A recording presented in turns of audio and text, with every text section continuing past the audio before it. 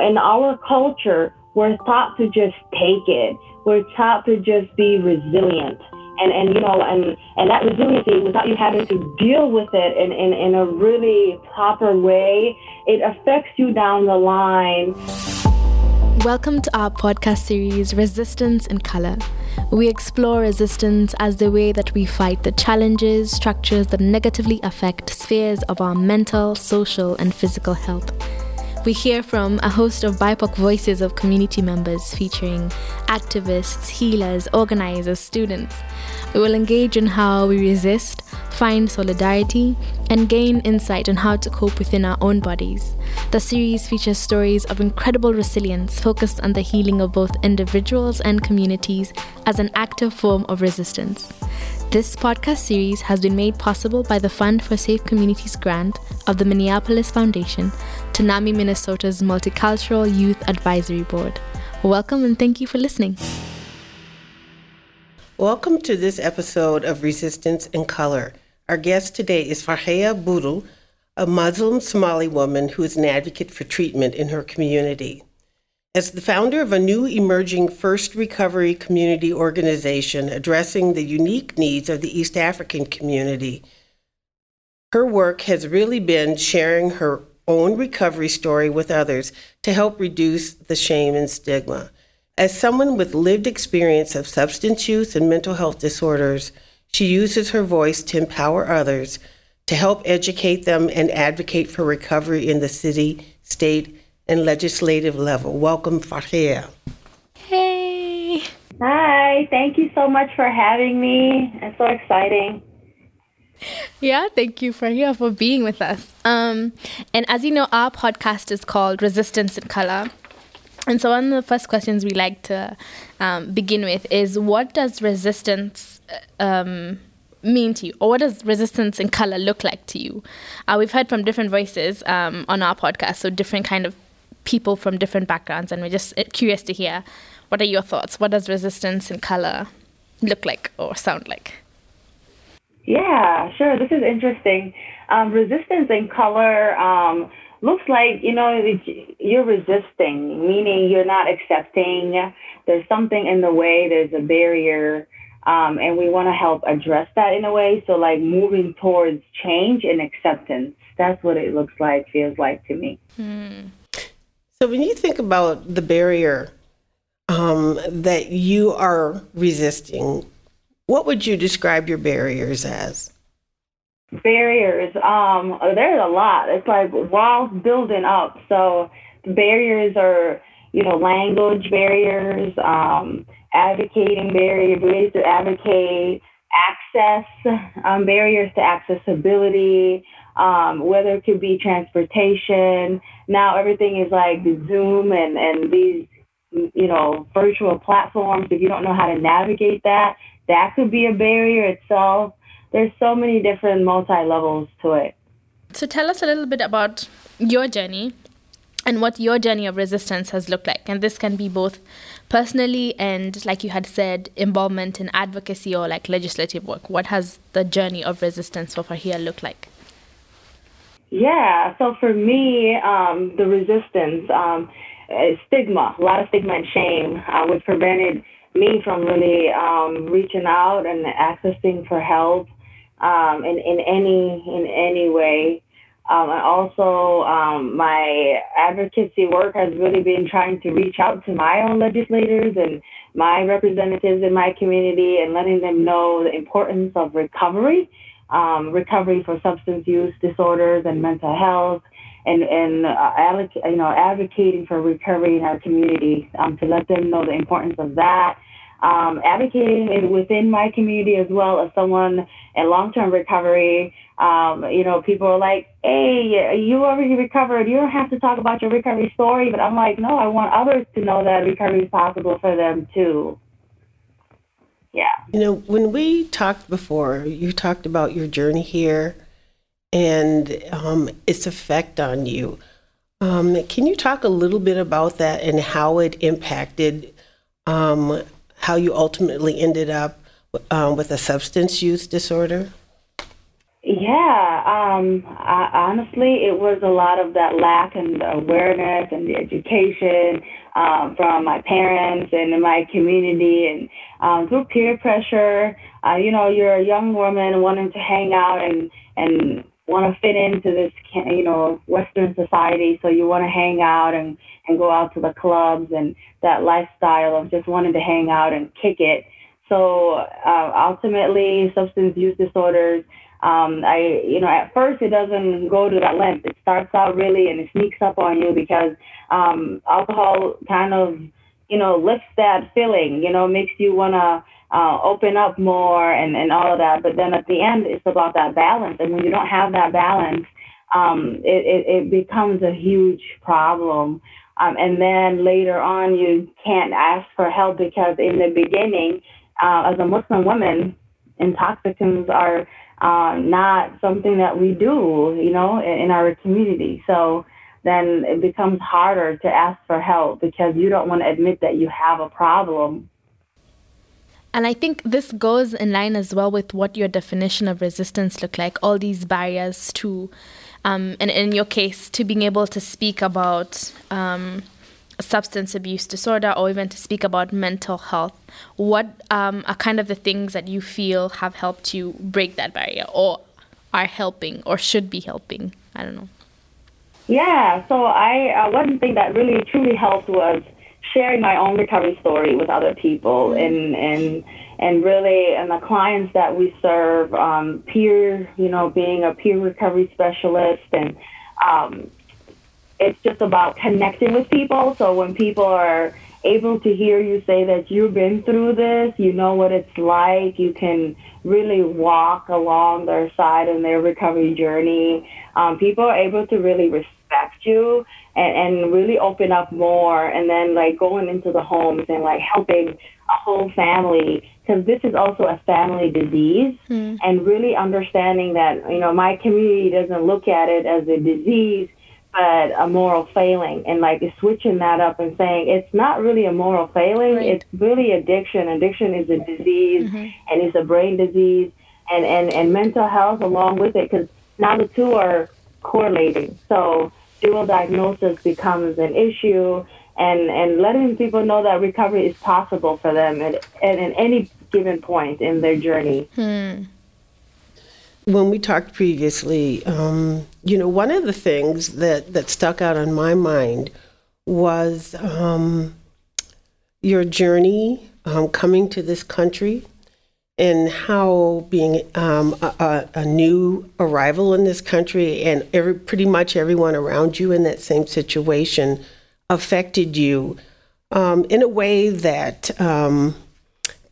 you could be related to some of the substance use that you talk about. Can you talk a little bit about that journey, how it affected you and how it affected the people around you, and what you had to do to get past that stigma to then reach out for help? Yeah, sure. Thank you. This is a great question.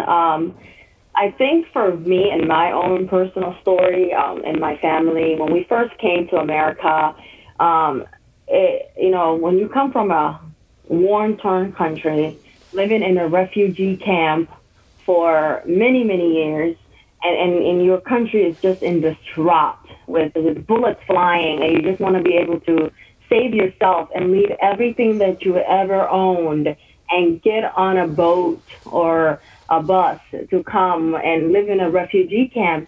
As a kid, it affects you, and even as an adult, it affects you to some degree.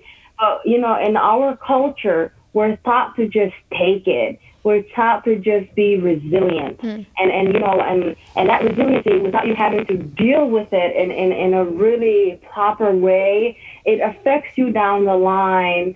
When you come to a new country and you want to adapt and you want to learn the new system, and because you have this PTSD, lingering behind, somewhere in reservation. So like, it manifests in different areas of your life. And one way it affected me was through substance use and mental health. the early depression, early anxiety, as a teenager. And then as a young adult, going out with my friends and wanting to, hang out and club and that scene, that party life, and not knowing how to navigate and balance that and really manifest it in that aspect with increased mental health and substance use disorders, and me not able to really get the help that I needed early on because it was a stigma, it was a lot of shame. I didn't want my community to shun me, my family to shun me, and so many different. It's very complex. So I could talk about this for a long time. Right. And I think you talk a little bit as well, and you hint at, I guess, the impact of community expectations and norms and how that kind of shapes the experience of experiencing life. And I think going through that PTSD and then that trauma, or even just experiencing life with the things that you want to experiment. Could you talk a little bit about the role of culture in resistance, in like encouraging you to be resistant? And I think you even said something about our culture just teaches us just to take it. Could you expand a little more about what you mean by that? Yeah, it's not like the, it's not a say word. It's just like it's assumed. It's like because you're a Somali or you're East African or you're a female too. Like you just assume this responsibility to not have anything affect you because like you're the, you take care of the whole household and, you are the female, you are the one who cook and clean and you have all these different responsibilities. So you must be the strong one because if you're not the strong one, everything else falls apart, Yeah. So it's just a culture, it's just a cultural way of, these that is being instilled. So I want to help change the narrative and empower women to be more than, their role. You're so much more than your role. So I want others to know that as females. Yeah.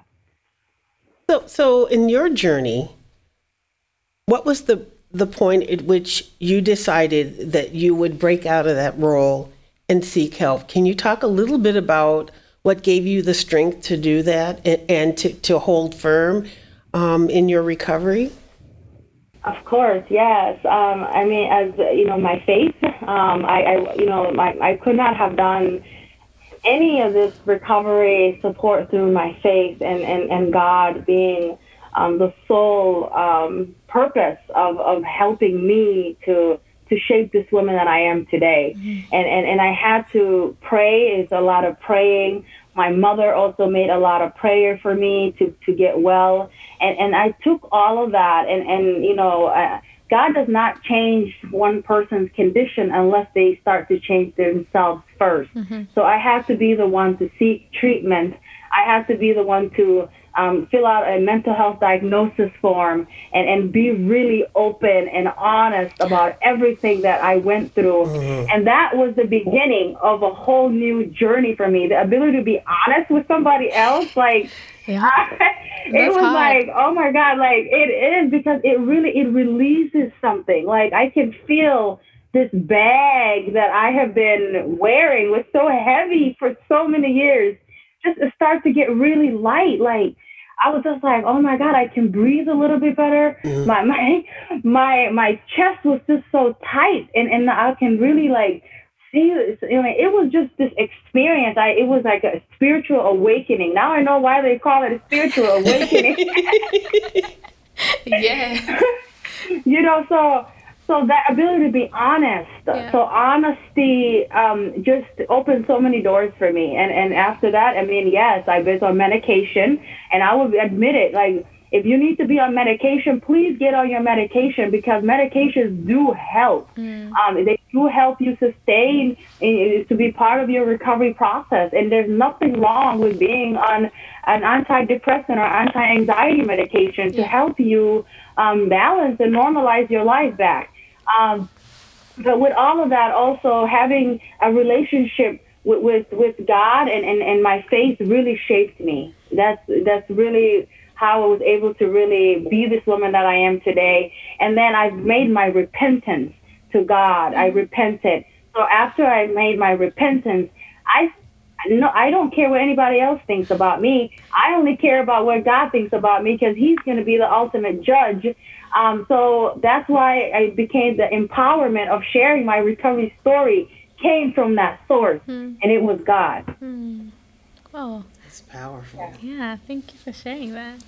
Tell us a little bit about, I think there are a couple of things I want to unpack, but maybe I'll come back to this a bit later.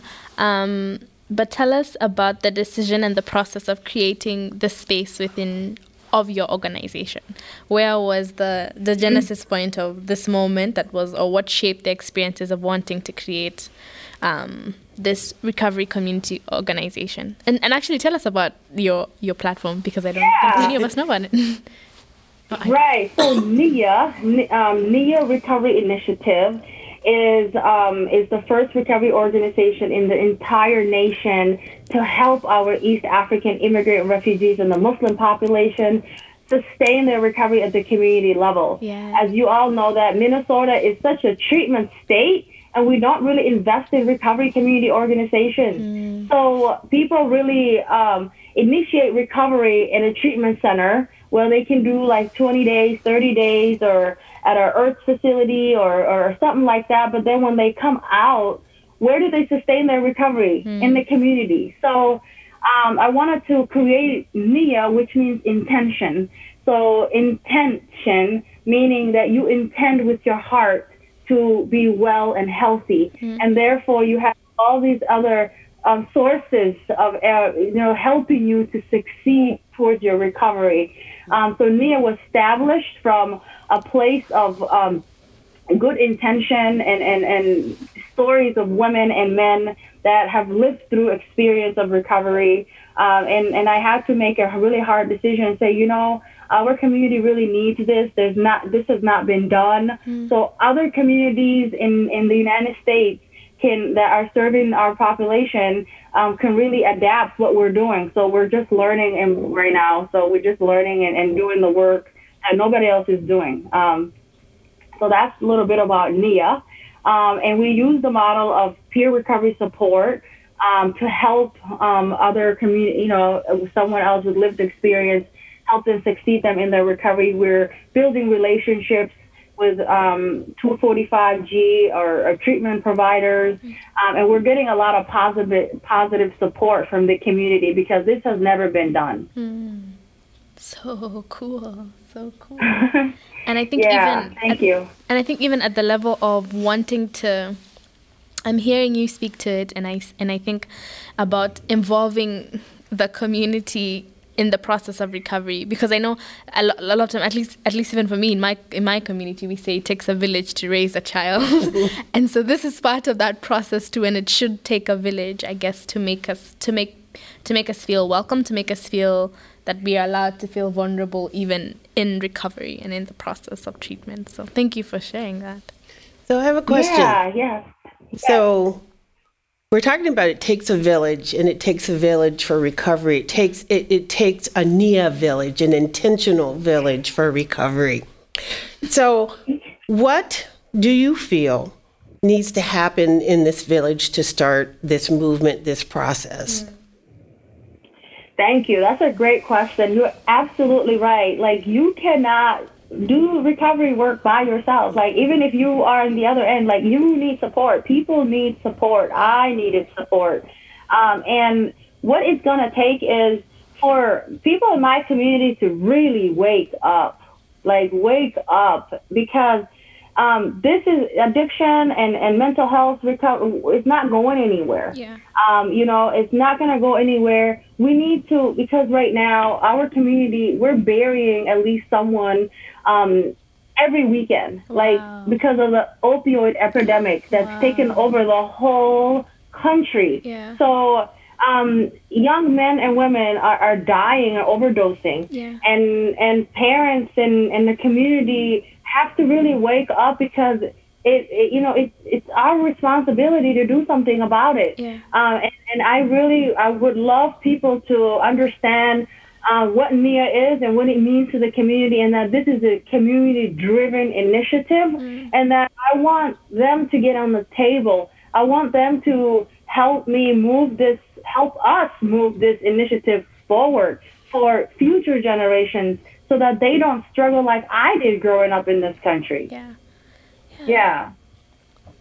Oh, and as you're speaking about the opioid epidemic, something that we have also seen, at least in the past year of 2020 coming into 2021, is also this increase in a lot of hate, just blatant hate for people that look different from others.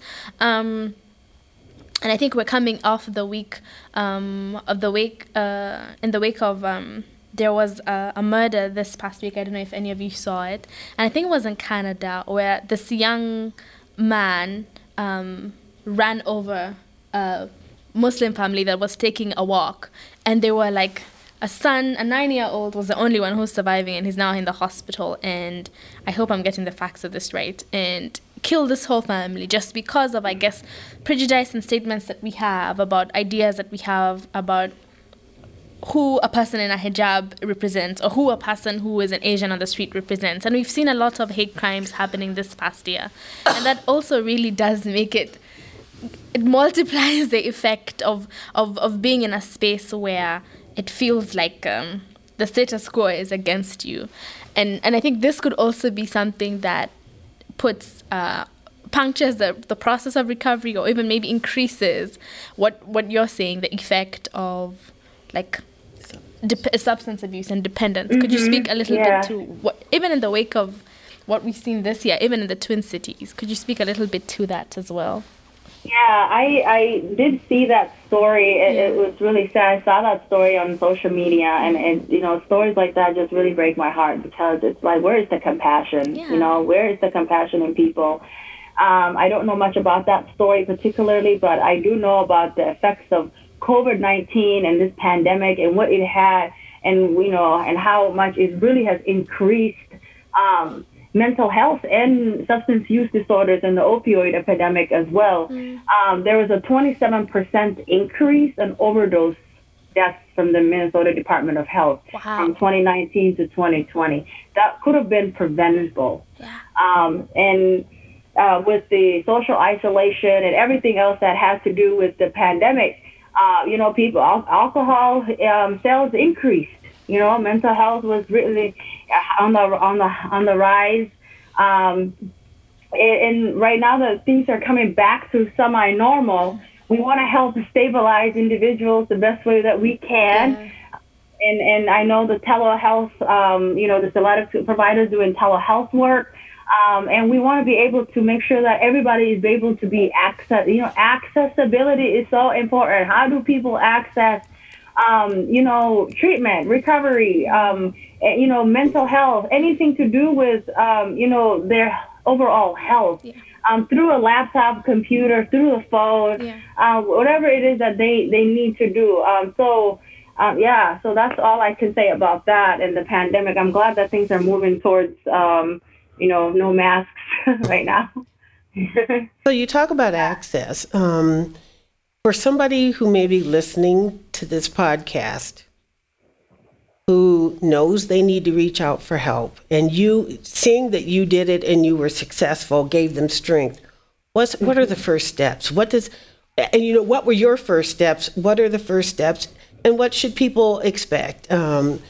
Because sometimes fear of the unknown is the other thing that keeps people from reaching out. So I heard you say you had to be honest. And I know in my community, we go to the doctor and, you rack up a good number of lies, or at least untruths.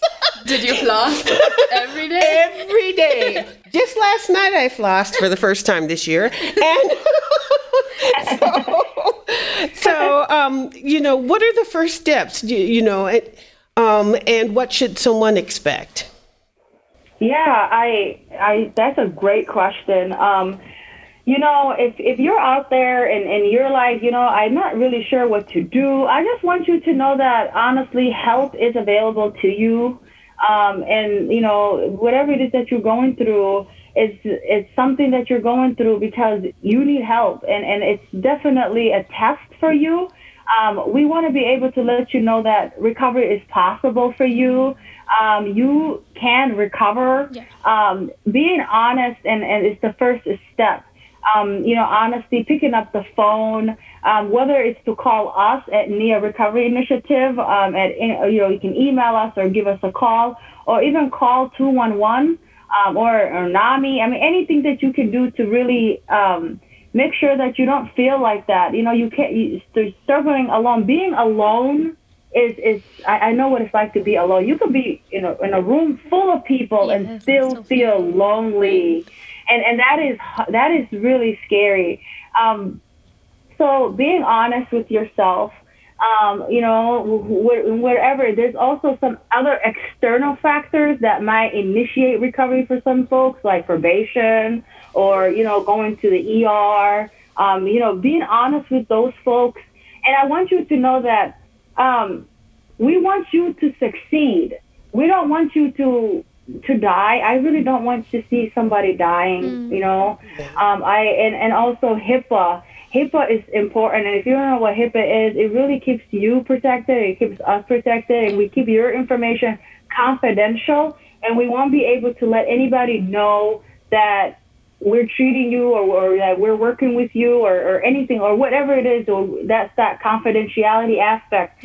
Not a lot of people know about that because people are like, I don't want anybody to know my information. And that's a cultural, it is. It really is, So people, that's one of the barriers too, is like not able to fully understand the process of recovery. So, and that's why a lot of people, the shame and the stigma, keeps them from reaching out because they're like, they're going to talk about me in the community. But HIPAA comes in and you explain people to HIPAA, it's like, okay, I get it. Like, so give us some kind of accountability.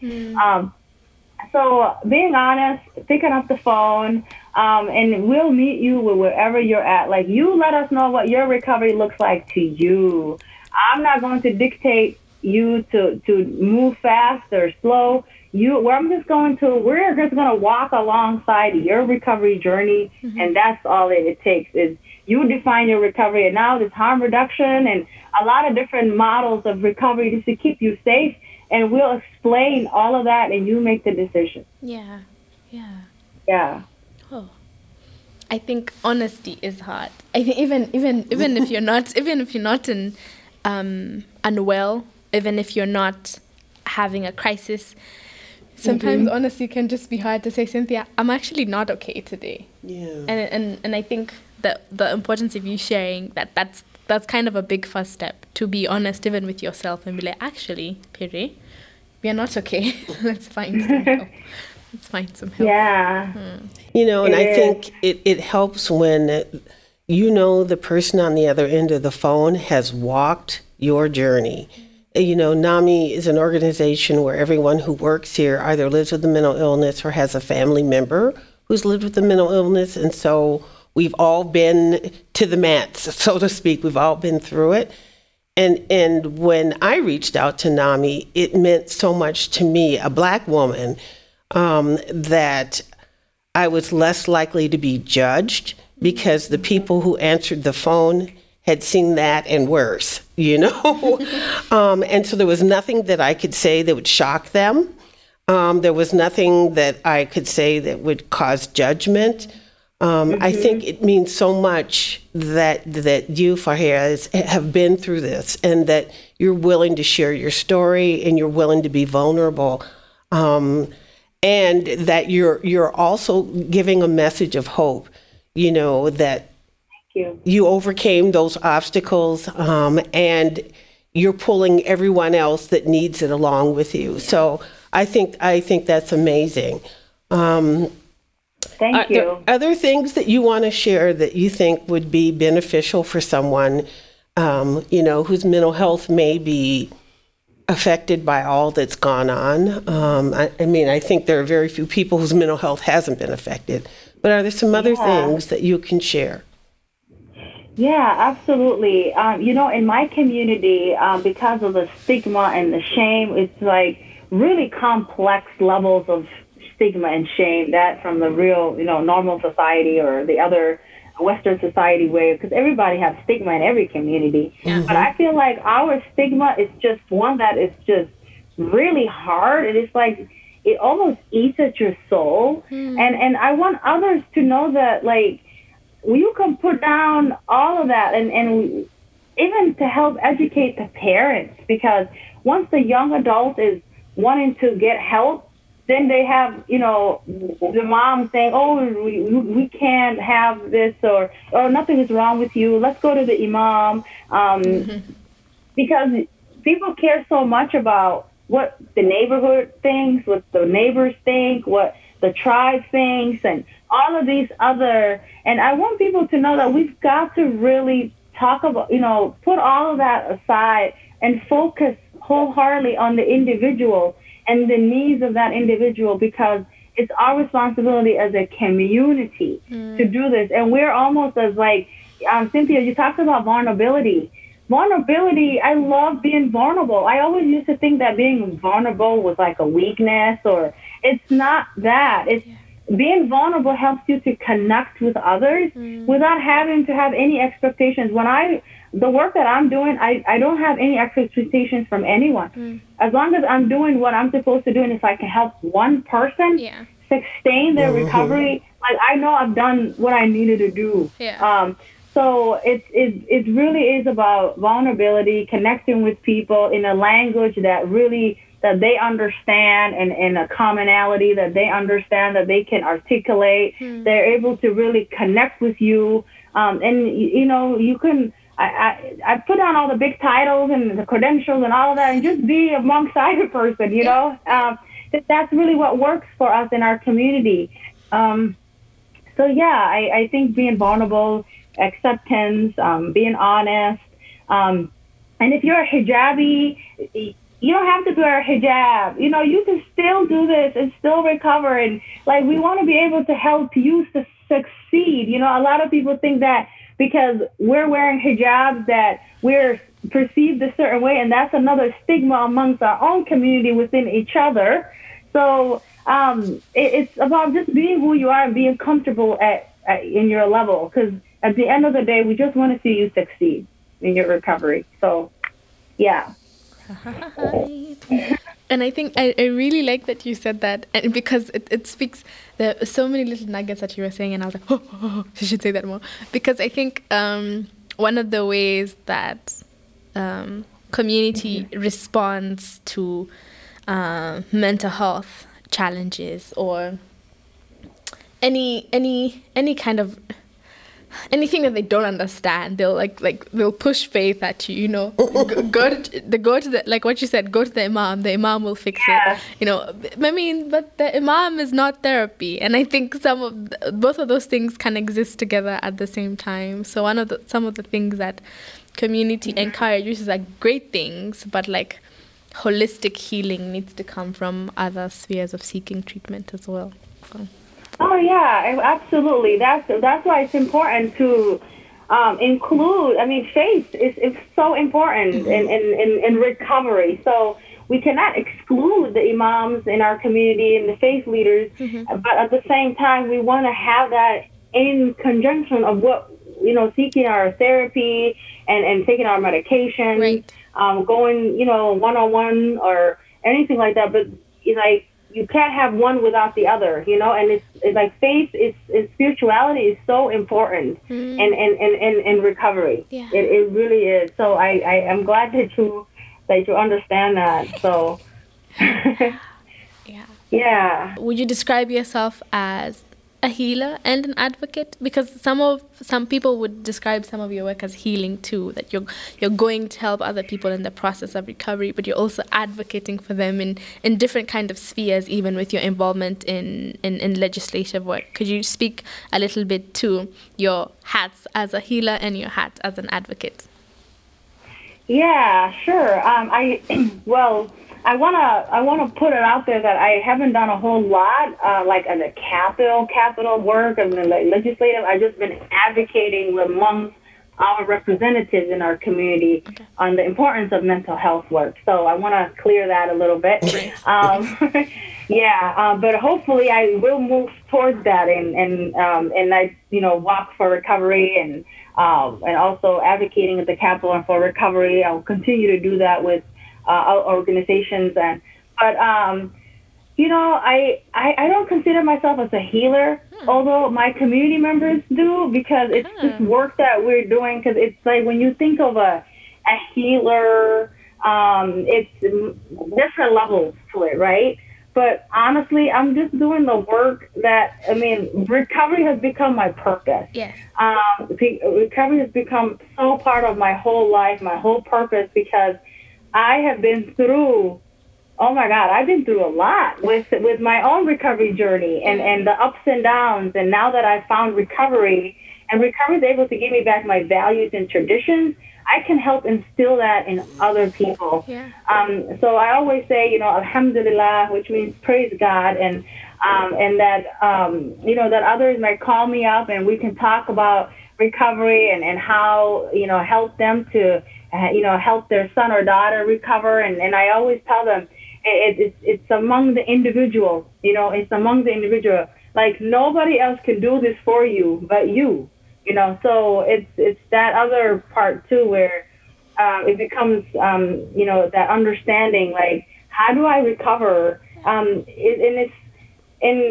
Recovery is a lifelong journey. Mm-hmm. I've always been in long-term recovery. Like it's not become where it says, oh, now I've recovered, I'm a normie or whatever people say those terms. But recovery is a lifelong journey. Like you're going to be in recovery. I'm going to be in recovery forever. And I'm okay with that because now I know how to navigate recovery and have fun in recovery and do amazing things in recovery and be a mom to my kids and the best mom that I can be and be all these roles that I have among my family dynamic and still be okay with that without, chemicals in my body, these other intoxicants and these things that influence my decision making in the past. So so it's just being, cleansing my heart, so having a great intention, that Nia aspect, and really purifying myself.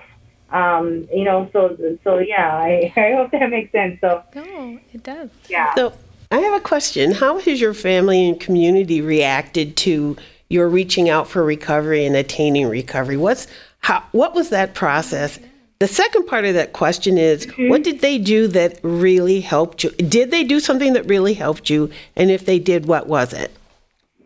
Yes. So in the beginning, because of all the years that I've just stayed suffering because, the stigma and everything, I had to get honest. So once I started to get honest, that opened the door for so many more. So like telling my family, I'm going public, I'm going, because at first they were like, we got to get you healed. What can we do to help you? Can you stop doing this? Can you stop doing that? And I didn't know because addiction has become so huge. I mean, it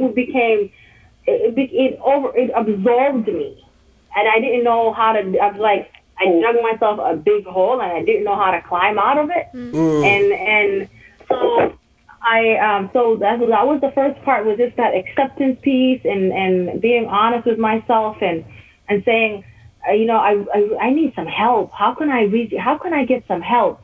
Although I knew, because I've worked in programs in the past and I knew what it was like being a professional, and now the role was switched to me being a client. Right. And that heart broke, like, oh my God, like now I'm a client. So I had to smooth away from that. So telling my family and my community, there's been a lot of positive feedback. People are like, we're so happy, like you're a hijabi, you can do this, like you are an ambassador for us. What can we do to support you? So it's been amazing. Wow. It's been really an amazing journey. And then what my family did to help me was they accepted me. And they also said, we love you no matter what. Do what you need to do for yourself and your recovery. And I want to let people know, doing this work is not easy. It's not easy. So we must also have some self-care And self-care is so important. Like, we got to be able to take a step back and look in and say, you know what, I've got to make sure I go to my own therapy appointment. I have one coming up next Friday. Make sure that I'm on top of, being what I need to do for myself, right? Taking away, like leaving work at work, shutting the computer off, and all of that, like, everything, so that you are able to like go for a walk, hang out with your kids, do some fun activity stuff. Those are also important part of my recovery journey, because self-care is also important too. So families in my community, the Hoyos, Hoyo Ma'an, ilmahaga way ku jecel yihiin, ilmahaga wax kasta waa u samayn kartaa, like that one language, so I just kind of started speaking Somali, but like Hoyos are so important, Hoyos are so important. Like Hoyos are mothers, like the mothers in our community. And connecting with the moms in my community just meant so much to me, because they deal with so much, They deal with so much. Sometimes they don't know whether their son or daughter who's going to walk out the door is going to come back. And it's hard, because my mom has been there. Yeah. She knows what it's like for me to leave out the door and don't know if I'm going to come back, or what happens to me, or if I'm dead, somewhere in a ditch. Like, she didn't know. Yeah. So it's the constant worry. So I want to be able to really create a safe space for moms too, and the family. This is a family disease, and that family can also heal together. Yeah. I love that. Oh, yeah, that is so beautiful. Oh, wow. Thanks. And I think we can kind of think, as we are wrapping up today, I wrote down something that I picked up from what you said, that I thought I like to reflect on resistance in color, I guess, as I'm listening to the guests on the podcast speak on little facets and definitions of what resistance could look like. And in our conversation today, I picked up, you said self-care, therapy, recovery is part of resistance, and advocacy. All of these are different ways that you are, as an individual, for your community, for yourself, for your family, being active and actively resisting in color. And I think it's such a gift that you have been able to come on here and share that with us and with our listeners who might be in recovery, or thinking about recovery, or thinking about how they can use their voice to help others, or being part of a community, or being part of a family, to see how, in different ways, that they too can become resilient, and how they can be part of resistance in color. So thank you for sharing your voice. You're welcome. Thank you so much for your insights, and thank you for presenting Nia, and for the birth of Nia. And so as we look at closing out today, we've talked about a lot of things. Is there one thing that you would say to somebody, you look them in the eye and right now they're struggling? Is there one thing that you could say to help them on their journey? I see you. I really do. I know that you're hurting. You don't have to hurt again. You don't have to hurt by yourself. You don't have to struggle. Come here. I want to give you a hug. Everything will be okay. Yeah. Oh, wow. I hope as you're listening that you receive that hug from Farhia and from all of us here on this podcast. Thank you so much for joining us today, Farhia. You're welcome. Thank you so much for having me. I appreciate this. And thank you for listening. See you next time.